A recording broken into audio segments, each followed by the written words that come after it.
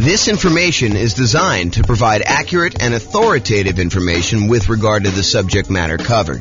It is offered with the understanding that the presenters are not engaged in rendering legal, accounting, or other professional services.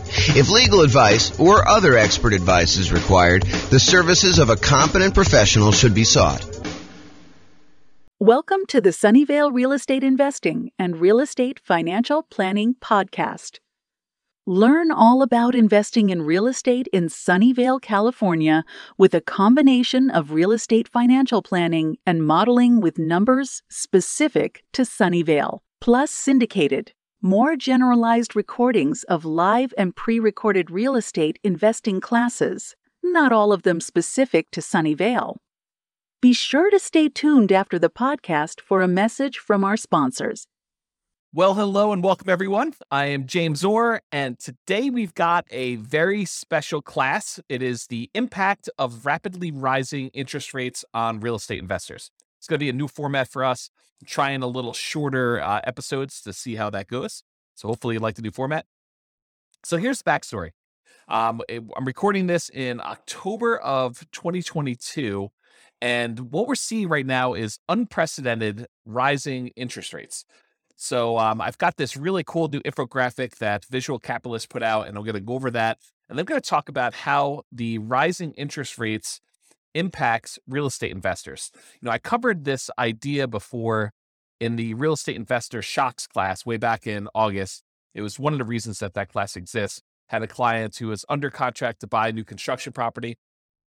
And while they were under contract to buy the new construction property, interest rates rose considerably. And it really changed how that property looked for them because they were unable to lock it in. Usually when you're buying new construction, it's harder to lock in interest rate unless you do some type of extended lock period, or the builder's got some type of extended lock period or some pre-established rate.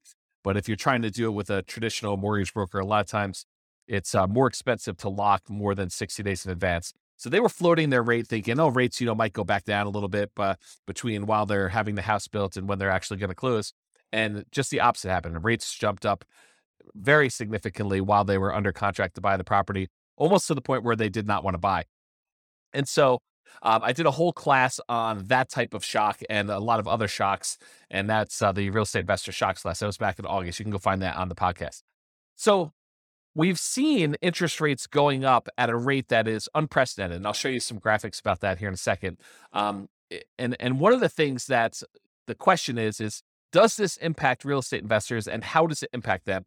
And so we're going to start a conversation about that. I think this is much more than a single episode topic. I think that we're going to talk about what happens to real estate investors as interest rates rise, as part of a theme moving forward. And so there'll be a bunch of other kind of classes and modeling and discussions on that topic, but this is kind of just us getting started. So, all right. So the chart that I have from Visual Capitalist goes over what's called the federal funds rates. It's basically what the banks use in order to loan money to each other overnight. So it's not mortgage interest rates that we're showing specifically, although the federal funds rates is very closely related in many ways to what a mortgage interest rate would be. It's not the exact same number, but if the federal funds rates go up, then it tends to increase mortgage interest rates as well. And if the federal funds rates go down, then that tends to impact mortgage interest rates too.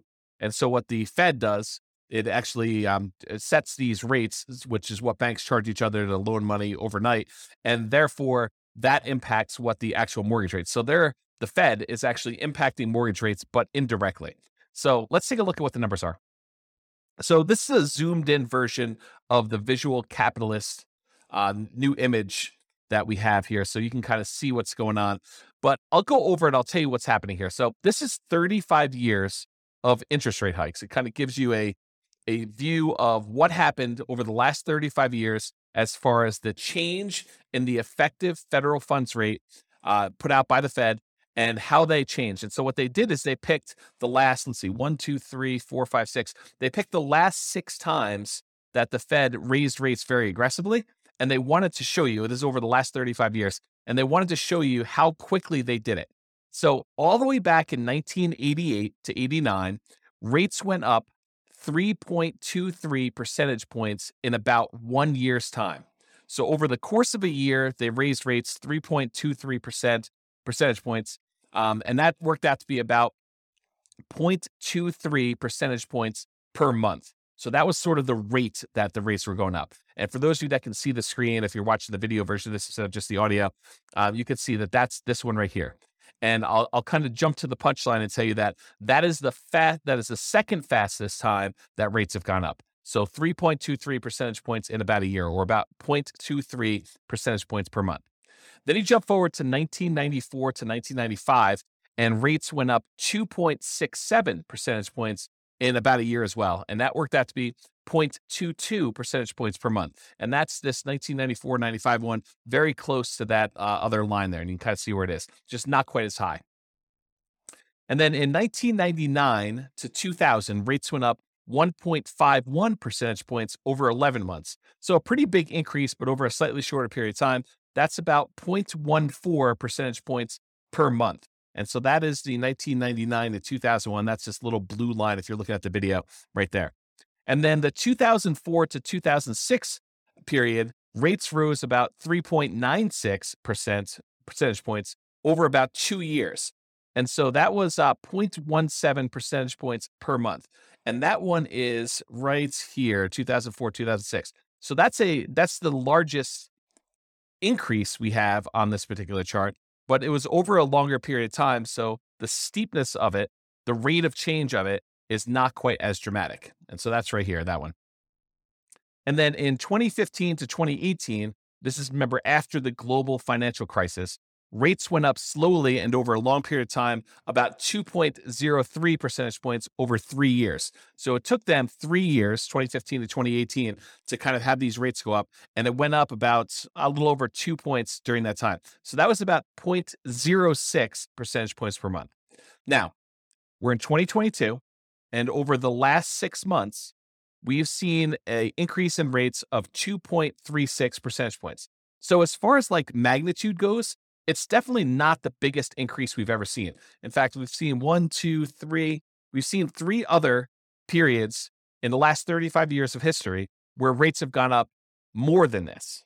Okay, so it's not just a order of magnitude problem that we're seeing that. But what we are seeing is the time period, the amount of time it took to increase that much is a new record. It's faster than any other time in history. And so we saw a 2.36 percentage point increase in 2022 over 6 months, which is 0.4 percentage points per month. So what I did is I took the kind of rate, how many percentage points it was going up per month, and I plotted them on a separate chart just so you could see the order of magnitude. So 1988 to 89, it was 0.23. 1994 to 95, it was 0.22, just a little smaller than the 1981 one. 1999 to 2000, that was 0.14. 2004 to 2006, that was sort of like before the financial crisis, that was 0.17. And then in 2015 to 2018, it was 0.06. And these numbers, again, are the percentage points change per month during these massive increases. So it had to be a massive increase. And then we figured out how long that increase took to happen from its kind of trough to peak. And then we look at how, what the rate of change is per month to find out like how severe it is. And then if you look at 2022, it's 0.4. So it's almost, not quite, but it's almost twice as much as the next 2 highest ones, 0.23 and 0.22. We're talking about 0.4. So what's been dramatic about this particular period of time is how quickly the rates have gone up. And it's not that the rates, it's not that we're seeing the highest change in rates. That happened elsewhere. That was not our current time so far. And we may see an increase in rates from here, but it is the fastest we've seen this amount of change. And so we'll have to see kind of what happens. In that class, when I did the real estate investor shocks, I did talk about just having some historical perspective. I think there's a tendency, this is my hypothesis, right? I don't pretend to know everything, but this is my hypothesis about what I think is happening with people. I think a lot of people have short memories about what has happened in the past. We get used to this idea that mortgage interest rates are at, 3%, 3.5%, 2.5%, whatever it is that you were able to get in the last, 3 or 4 or 5 years. When we see, this is a chart showing historical interest rates, it's like over here down in this really low section. So whatever you were able to get for that. And I think what happens is people think, that's normal. I should be able to get a 3% mortgage or a 4% mortgage or, maybe even a 5% mortgage. That seems like a reasonable number. But what I think some people, I would even argue maybe most people don't realize that historically that's really low. Like if you see these numbers here, like the 2-3%, that's exceptionally low, going all the way back to when this is the Federal Reserve. Freddie Mac source is the website that was from the Fred. I think it's the St. Louis Federal Reserve. But anyway, it shows the sources from Freddie Mac data. It goes all the way back to, this looks like maybe 1970, 71, sometime around there. But 1971, it was 7.5%. And this is actually mortgage interest rates now, not the federal funds rate. But back in 1971 or so, interest rates were 7.5, higher than they are today. And from there, 1971 through probably whatever this is, mid 80s or so, interest rates actually went up largely to the high of almost, 18, 19%, whatever that number actually is. But it's definitely over 17.5, it's probably over 18.5. So interest rates went up pretty significantly during that period. And then from there, they've been on a jagged, not consistently down, but overall downward trend to when we were bottoming out, sort of like during the pandemic, where we had these really, really low interest rates. So it went from, 18 and change probably all the way down to these lows over here, which is probably, just over 2.5, somewhere around there for the very low. But now we're back up, I'm recording this in early October, 2022. We're back up to, probably pushing 7% or so as the interest rate. Lower than what we were in the early 70s, but definitely a lot lower than we were in the 80s. But, we're kind of used to this shorter period of time. Our memories are kind of like short-term memories are kind of are triggering off of, we have it so bad now because, 5 years ago, interest rates were amazing. There were these really low ones and now they're much higher. So we've seen the highest rates we had probably since, I don't know if I kind of use my mouse to go over here. I don't know, since probably the early 2000s, 2007, 2000, probably in there. It's probably about where we were. And then before then, it was probably back to, early 2000s, 2001 or so that we saw the rates where they are. So I guess what I'm trying to point out is real estate investors, I think people in general, but also real estate investors, they have these shorter perspectives on what they're kind of like used to seeing. Maybe it's like a recency bias if I kind of understand those biases correctly, which I'm not an expert on. But the idea is that we tend to think about things that have happened in the past and we think that that's normal. Well, maybe it's not normal.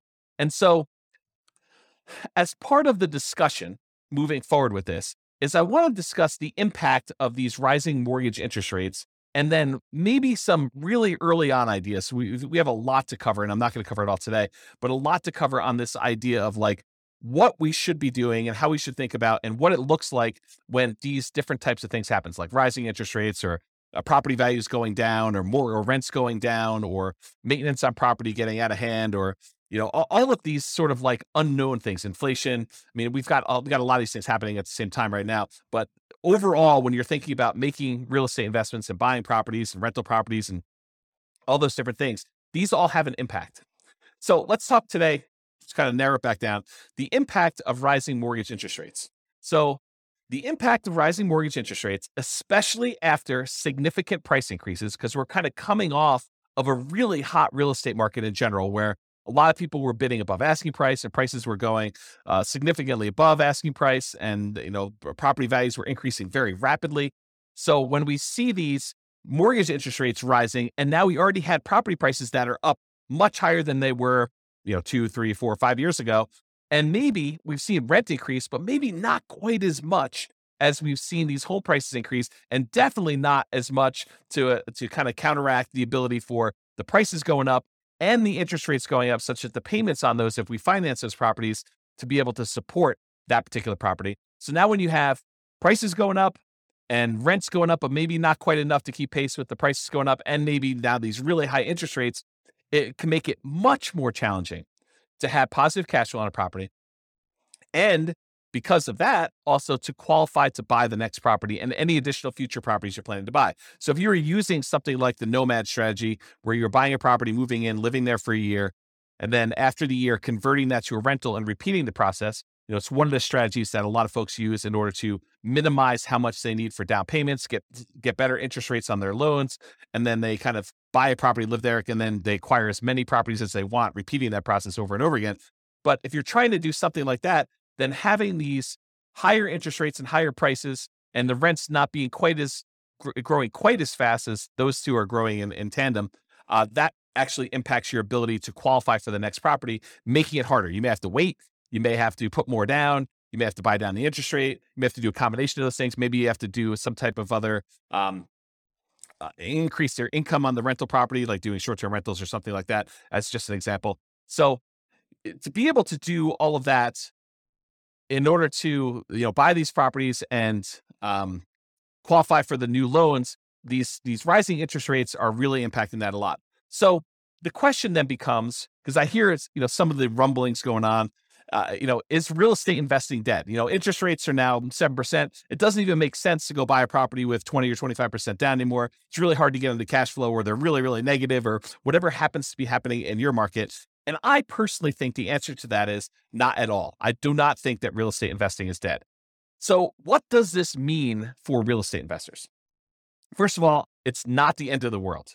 It may seem like that, but I wanted to give you some perspective about these interest rates and how they've been really, really high in the past. And real estate investing was definitely not dead at that point.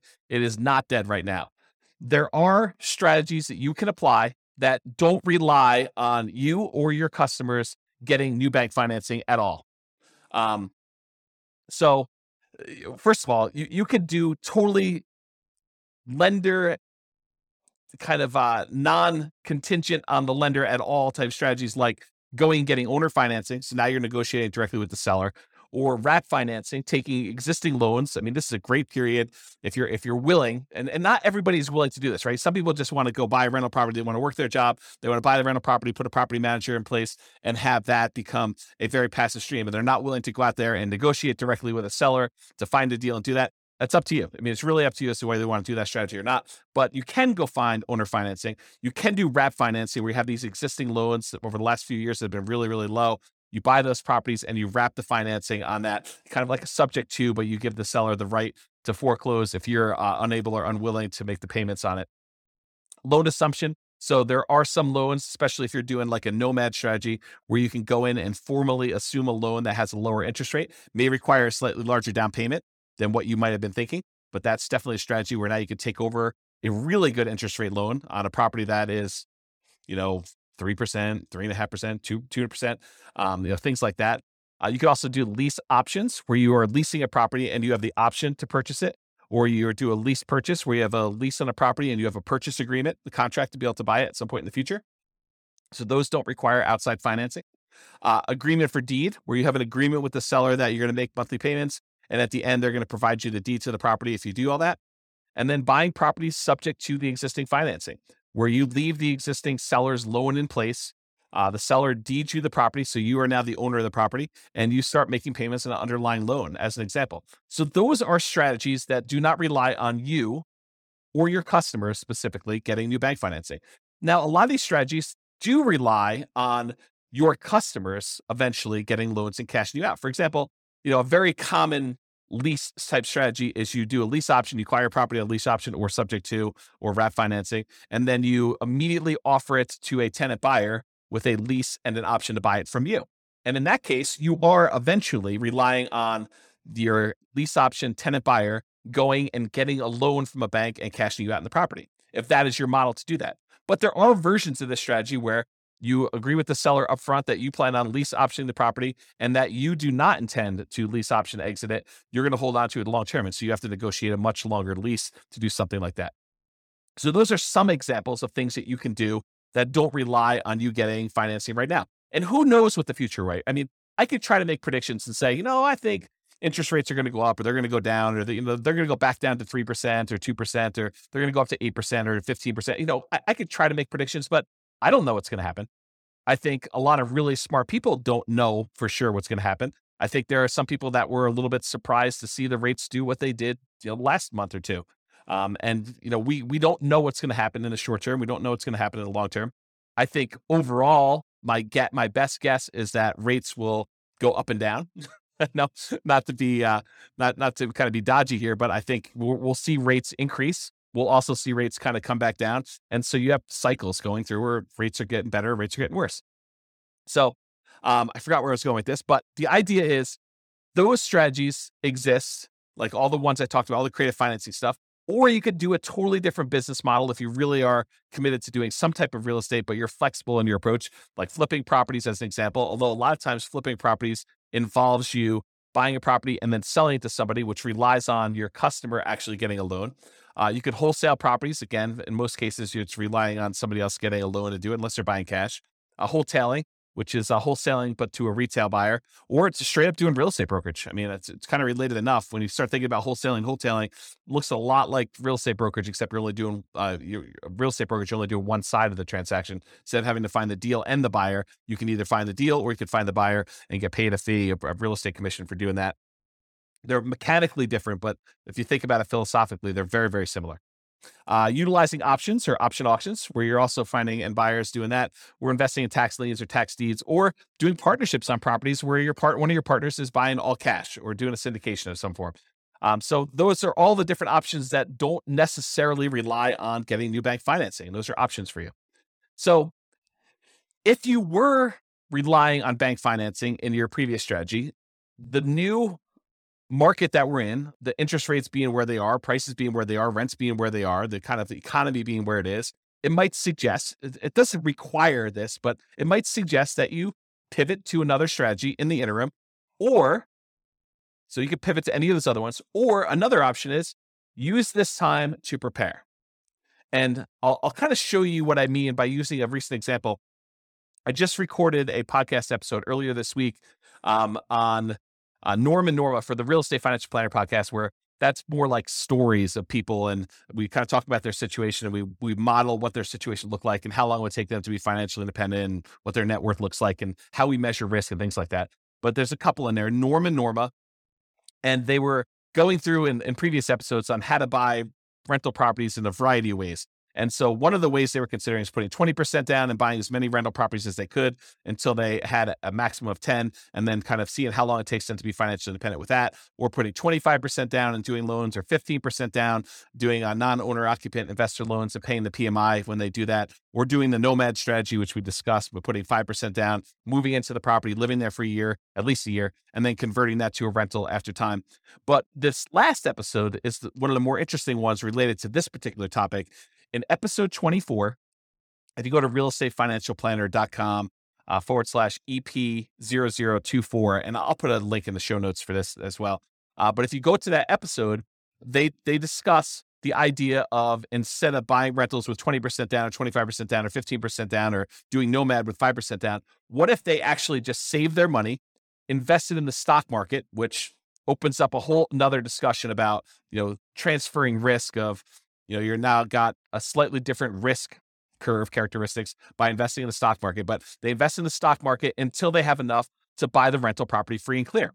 They're going to pay all cash for the property. They're not going to get a loan at all. Well, what's interesting about buying a property for all cash when you're in a really high interest rate scenario?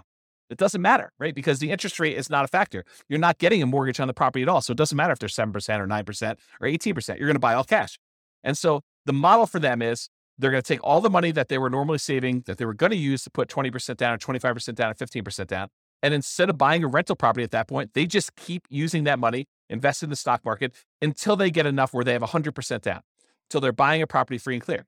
And yes, it takes much longer for them to get to the point where they're able to do that. But the interesting thing that happens is, it doesn't take a lot more. It doesn't take a crazy amount of time in addition to do this free and clear model versus doing the traditional rental model. As an example, and this is a very specific example of their situation, their jobs, their income, the types of properties that they're buying. And, I probably will I'm going to talk about this here in a little bit, but I probably will do a version of this for every city in the different podcast cities that we're kind of doing, where we use that city's numbers to show you how this impacts in whatever city you're in, right? Like the idea is that we'll be able to do it for your city, but for their specific situation, their own savings rates, their own, kind of like income and their debt load, because we use debt to income to determine when they buy it. Although you don't do that when you're doing buying free and clear properties, but you do for the other loans. But all their specific situations.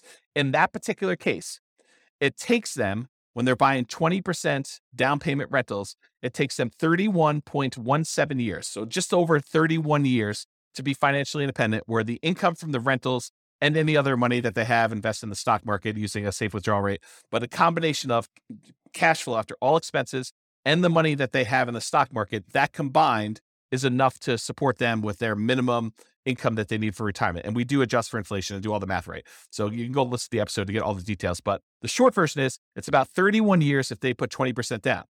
But if they save up and they do 100% down, they buy the properties for all cash, they buy free and clear rental properties, it only takes 1 year more for them to be financially independent, which blows people's minds, because instead of them, putting 20% down, buying a rental property, and then saving up, with the extra cash flow from that one and any extra savings that they got, they buy another 20% down, then they buy another 20% down until they get as many as 10.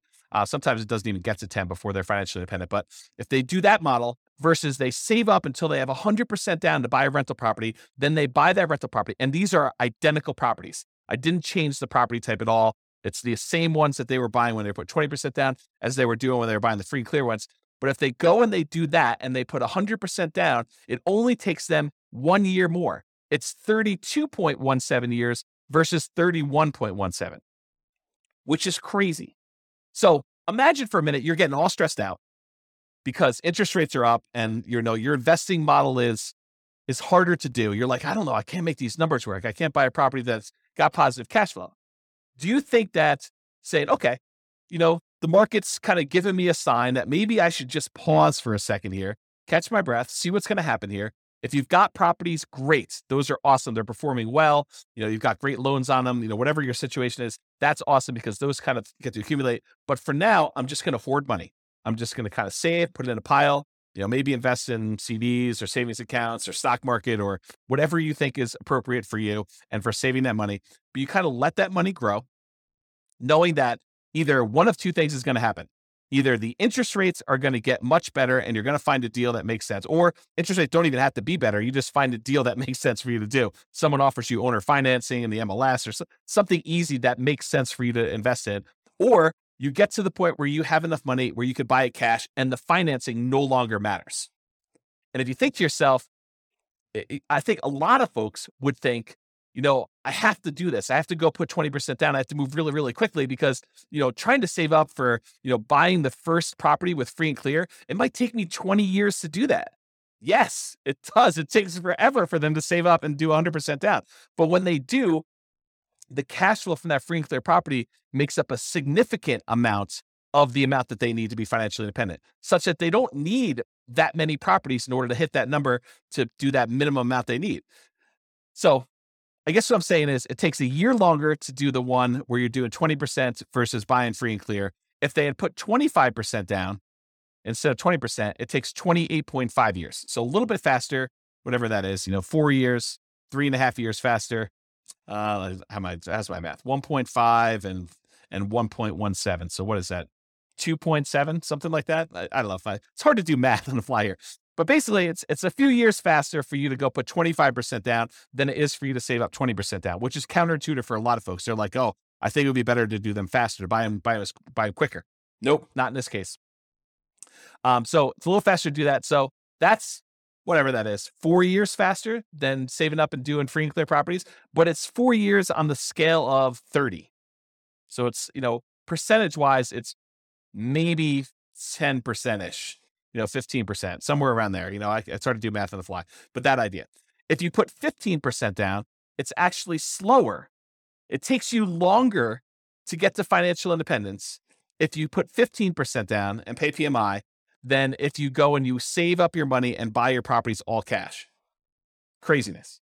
So that takes 33.42 years. And if you do the nomad strategy where you buy a property as an owner occupant with 5% down, you move in, you live there for at least a year, That's a requirement of the lender in order for you not to be committing loan fraud. So you have to agree to do what the lender says. And the lender says for you to get an owner occupant property, you need to occupy the property for at least a full year. So you buy the property for at least a full year, you live there. And then once you buy the next property, you convert that old one to a rental, you keep it, you'll convert it to a rental, and you buy the next one 5% down, you move in, you repeat this process until you have up to 10 properties in this case, but as many as you want in reality. And that takes 26.33 years. So a little more than 26 years to do that. So that's like, whatever that is, 6 years faster than doing the free and clear model where you pay 100% cash for your properties. I don't know. That's kind of interesting. So is real estate investing dead? Not really. I mean, even if you decided to forego it, like loans at all, and saved up and bought, free and clear properties, I think it's completely reasonable for you to do that. Okay. So in a similar class to this discussion before, I've taught a class. Sorry, I had to grab a beverage there. So previously, this is probably about, it's probably about a year and a half ago now. I taught a class called "Is Nomad Dead?" It was a class for nomads that had been buying properties every year or so, and they were wondering, hey James, the real estate market's going crazy. The property prices they're going up so much, and interest rates were getting up a little bit higher, not like what they are today, but they had gone up a little bit. So they're like, hey, I can't quite get the deals I was getting, but prices are way up, and there's bidding wars on properties where, they were having to waive things in order to get their offers accepted that you probably shouldn't be waiving in general, like, appraisals and inspections and, all those things that you might want to keep in most of your offers if you can. I mean, they were in a market where they had to do that to be competitive, but in the ideal world, you'd want to keep those. So they had these bidding wars going on, and the inventory was really, really small. So they had a very limited selection of properties available. So you had all these different factors going on. People were asking me, the strategy that you've been teaching for a while and that you've written that book on, like what has happened? Is this concept no longer valid? Is it dead? And I think this is, as part of a bigger picture, this is part of the challenge I have with real estate investing books in general. You'll go read a real estate investing book, and by the time it gets published in print, a lot of the ideas in there, they're dated. Or the person is writing about a strategy that they've been doing for the last 15 years in a market that you're not in, and you're wondering, will this work today in our current interest rate and price and rent ratio kind of environment? And will it work in my market? And I think that's always been the frustrating thing, at least for me. I can only speak for myself. It's been frustrating for me to read a book and wonder, does this strategy work in my market with the current stuff I've got here? And so these people, even though a lot of them were in my market and they read the book, they're reading a book that's 5 years old, and I'm using numbers that they don't seem like they're today's market because they weren't. The prices had gone up so much, and interest rates were different, and the market dynamics were different with the bidding wars and limited selection stuff. So they were wondering, hey, is this nomad thing dead? Is this something I can even do? And so there's kind of like the short version of the 2-hour class, which you can go watch the whole "Is Nomad Dead?" class. It's a pretty in-depth dive into this particular topic. But in that class, we basically determined this. This is kind of like the short version. We analyze the deal that you can get right now. So instead of you looking at what the book said 5 years ago, you analyze what the deal would be if you bought a nomad property right now, and you look at what the expected return would be with really reasonable assumptions, like what you think might possibly happen in the future, not going crazy, not saying, oh, the market's been going up 12% a year the last 3 years, I'm going to use 12% for my appreciation. I don't think so. I mean, I don't think that's a reasonable number to use for doing any type of long-term modeling. And so we talk about, like what's reasonable in there, and you go look at what your overall return might be buying that particular investment right there. And you should use something like, the world's greatest real estate deal analysis spreadsheet, which you can go download for free. Just go to realestatefinancialplanner.com/spreadsheet, and you could download a copy of that particular spreadsheet where you could do this analysis, and you could see the overall return you're getting from your expectations of appreciation, how much the property might go up in value, your cash flow analysis, how much will the property throw off in cash flow? And sometimes that's negative depending on what market you're in, or the debt pay down return. How much debt are you paying down on that property if you have a loan on it each, year or period of time, whatever you're analyzing for. And, the tax benefits of depreciation, how much tax benefits are you receiving by owning that particular rental property and having that? So you have a combination of appreciation, cash flow, debt pay down, and depreciation. And then the final thing it takes into account is also how much you had to invest, and including like the amount of reserves you need to set aside in order to be able to buy that property prudently. Because you don't want to go and say, I just set my last dollar is going to go toward my down payment and closing costs, and you don't have money set aside for reserves. I think that's kind of foolish. So we take all that into account in that spreadsheet, the world's greatest deal analysis, real estate deal analysis spreadsheet.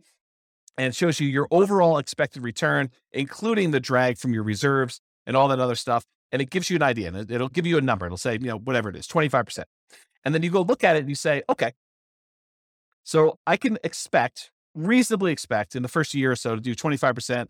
And overall, the overall return on equity, which is the way you should do it, there's probably a whole nother class and they teach on return on equity, but the overall return on equity tends to decrease over time. It tends to get lower and lower and lower over time until eventually it becomes the unleveraged appreciation rate and the cash flow or the cap rate on the property. So the combination of an unleveraged appreciation rate and cap rate, so you might be seeing, depending on what market you're in or everything, maybe 8%, 3% for appreciation and 5% for cap rate.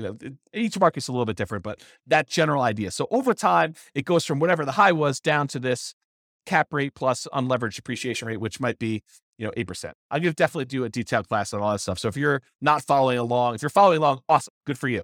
If you're not following along, just breathe, relax. We will get to all this stuff in other classes. So this idea though, is you go look at the return you're getting on that thing and you say to yourself, okay, I'm getting whatever number it is for you, 25%. And you say to yourself, can I invest in anything else? Can I go find another investment that is going to do better than this 25% or whatever your number is with similar acceptable risk characteristics? And specifically, the risk characteristics have to be like what is acceptable to you. I personally don't think that buying a rental property has the same risk characteristics as buying crypto, some type of cryptocurrency and speculating in a cryptocurrency market. I think they're different risk characteristics. You may think they're the same, and that's up to you. I mean, I'm not going to impose my will on you, but I think they're different. I also think that putting money in a savings account has very different risk characteristics than buying a rental property. I think that savings accounts are less risky than buying a operating rental property business, which is what you're doing. But I do think buying a rental property and buying stock in a operating business are similar in some ways, right? In one way, you're buying stock, ownership in a company that is operating. It's an operating business. When you buy a rental property, you're buying an operating business. I mean, you're buying the business that owns the property and rents it out to tenants and has like operating expenses and everything else. So those are similar enough for me, but it's up to you. So the idea though is you look at the return you can get by buying a property right now, doing your analysis in that spreadsheet, seeing the number that you can get and saying, okay, with this particular number, is this something that I can go invest somewhere else and get this return or better? Because I'm not trying to tell you, you have to go buy rental properties. If you do your numbers and your numbers look really, really bad, and you can go buy something else where you can make 5, 10, 15, 20, 25%, whatever it is, 100% return on your money somewhere else, then you have to go make that decision. And I'm not suggesting you have to go buy the 25% rental property or whatever the number is for you and versus something else. I'm saying you look at it and you decide. You can't go compare it to what you could have made 5 years ago. You can't go read the old Nomad book and say, oh, but James, when you were buying those properties then, you were getting 80% return on your money. Okay, I was getting 80% back then. Today, the numbers are whatever they are, 30%. Does that mean you shouldn't do it because you can't get 80% anymore? I don't think so. I look at that and I say, okay, I'm getting 30% if I do this. Can I do 30? Can I get better than 30% somewhere else? And you make that decision. That's sort of what applies today, right? You go analyze a property, whether it's Nomad or not, you do the same thing. You go analyze a property and you ask yourself, can I do better than this somewhere else? Can I put my money to work in another investment that has similar acceptable risk characteristics to me that I can go invest in that, something else? Yeah. So, or maybe you have to change your investment strategy in order to find one that does have better than that. So instead of doing Nomad, you do fix and flips, or you do short-term rentals, or whatever it is that makes sense for you. And because the market has changed, sometimes you need to change your investing strategy or approach. For example, if you were buying deeply discounted distressed properties during the 2008 kind of like real estate crisis, that type of market doesn't exist today. It's just, that's not what the market that we're in. And it doesn't happen all the time. It's not like if you go read the book in 2010 about people that made a killing in the 2008 real estate market, and you're trying to look to implement that strategy, you're going to be pretty frustrated. It may come back, but it doesn't exist right now. And so maybe you need to change your strategy and you look at what's the best thing I could do with the resources and the opportunities I have right now. And I'll add one other thing. So in that class, I kind of went over this framework of do the analysis, look at your deal and decide, can I beat this? Can I do better investing in something else? And you decide to do that. But now I'll say another option, which I don't think I mentioned in there. I haven't listened to that class in a while, but I'll add one additional thing, and that is you can wait. And I think the confidence in waiting comes from that last slide where I showed you it doesn't take that much longer if you decide to go to the free and clear model and forego all this financing altogether. There are some strategies that are much faster than that, but if you're thinking I'm going to do 20% down versus I'm going to do this free and clear model, I think even if you had to wait 20 years to build up enough down payment to buy a property free and clear, which I don't think it's going to be that long, but I think it's prudent for you to wait on the sideline. I don't think it's unreasonable for you to say, I'm just going to hold my money. Maybe I want it in the stock market. Maybe I don't. Maybe I want it in crypto. Maybe I don't. Maybe I want it in savings. Maybe I don't. Maybe I want it in something else. Whatever you decide to hold your money in, but you can hold it and just accumulate money with savings, keep whatever investments you have, if that makes sense for you, and you can decide to wait for that. So that's what I'll say about that for now. Okay. So I think I hinted at this earlier, and it's kind of come up a couple times for me, but my favorite part of real estate investing books and kind of like podcasts or whatever else, audios about things is kind of the analysis part. Hearing about someone say, I bought this property, then I bought this property, then I bought this property. And, it took me X amount of time in order to accumulate enough where I was financially independent. And like that part of the book or that part of the story, or like hearing, a property that I own kind of increase in value and it finally went to this and my cash flow on it is this, like those are the exciting, juicy parts for me personally. And I'm sure everyone else has got their own little thing, but once you get a certain basic level of understanding of how real estate investing works, you understand mechanically how to do it. Maybe you bought a property or two or three and you kind of got the basics down. Yeah, you pick up little tips here and there, but I think the part that I'm most excited about is the number side. I don't know, maybe I'm weird that way. But anyway, the challenge I have with the numbers is, number one, they were never for my market. I can't recall reading a book where when I was reading the book, it was for a market that I lived in. It's just never worked out that way. Either the prices were, really, really expensive stuff, or, they were buying really deeply distressed properties, or, it's like all these different types of markets where it wasn't what I had there. And as soon as they published it, it was out of date. And a lot of times it was out of date before they published it because they're writing about a strategy that they've been implementing for 15 years. And those 15 years are very different than what our market is today. And so they were never for my market. They were almost instantly out of date. And so what I plan to do is I will plan to solve that problem for folks by doing city-specific podcasts. That's why there's all these different city-specific podcasts. The content is largely the same, except all the analysis that I do is city-specific. So no matter what city you're in, we will do analysis using your property prices, your rents, your taxes, your insurance, like all those numbers that are specific to your city. We will use those to do our modeling. So if we say someone's going to do Nomad, we'll do Nomad for your city. If someone's going to put 20% down, we'll do 20% down for your city, and we'll try to change the assumptions to be whatever they are for you. And I'll share the link to you. I'll show you where I am, and I'm moving in this direction. So I'm doing a lot more of it, and it's going to get a lot better over time. But right now you can see what we have. I'll put a link in the show notes. You can go look at it and then just select your city from the list. And you'll be able to do it, or I'll have the direct link in the specific podcast. So I just upgraded the Real Estate Financial Planner server to be able to do more of this analysis. I had to get a much bigger server to handle all the different analysis we're doing. So we're going to have, 100 plus different models for each city. And so, you have 300 cities that starts getting really big with all the different data, and you want to be able to compare them and all that stuff. So, I got to work on the code to build all that. So it's going to take time. I've got like a leisurely pace, 20, 25 years or so, but it'll be a lot sooner than that for you to actually see some stuff. And there's a bunch of stuff done already. So it's not like you have to wait for all of it, but I got a long timeline for getting all this stuff done. There's no rush for me right now. It's sort of like a semi-relaxing sort of quasi-retirement sort of thing. So anyway, so you'll see all that. And the good news is if you go to your particular city and you're looking at the numbers, you're like, James is off his numbers. I mean, I don't know where he's getting these numbers from, but I live in this city and his numbers are really, really wrong. So if you go look at the numbers for your city and you feel like they're not correct, which is my very polite way of saying James is all hose. He's totally messed up on this, which is absolutely possible since I am not an expert at every real estate market.